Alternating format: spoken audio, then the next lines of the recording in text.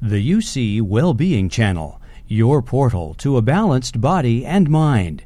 Continue your journey at uctv.tv/wellbeing. Now I've been invited to head down to the golf course with Deepak. I have no idea what golf has to do with all this, but okay.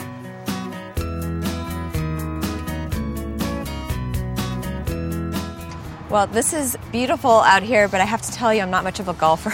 Well, the reason I love golf is I think it's the most spiritual sport because it's totally unpredictable. Not that other sports aren't, but this is the most unpredictable sport there can ever be. And life is like that.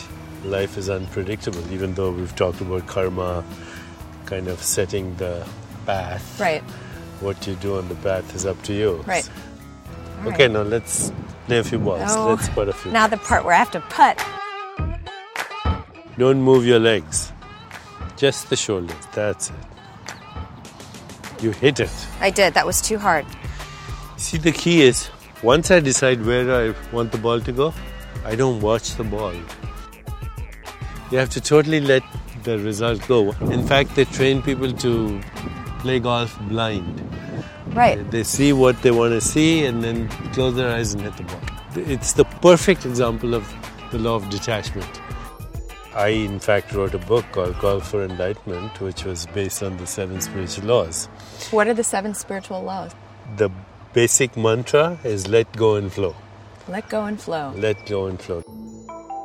The 7 spiritual laws are, number 1, the law of pure potentiality, which is also the law of infinite possibilities.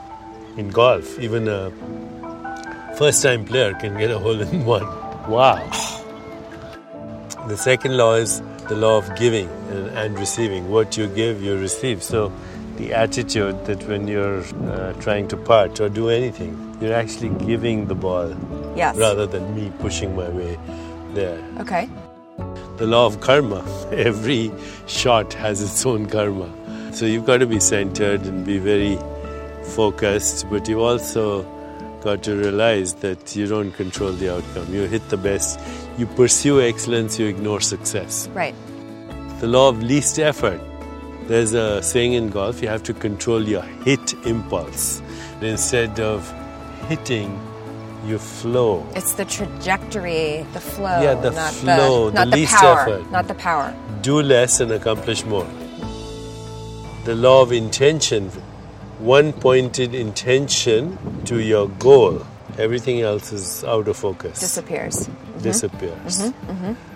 The law of detachment. If you get attached to the outcome, you won't be in the process.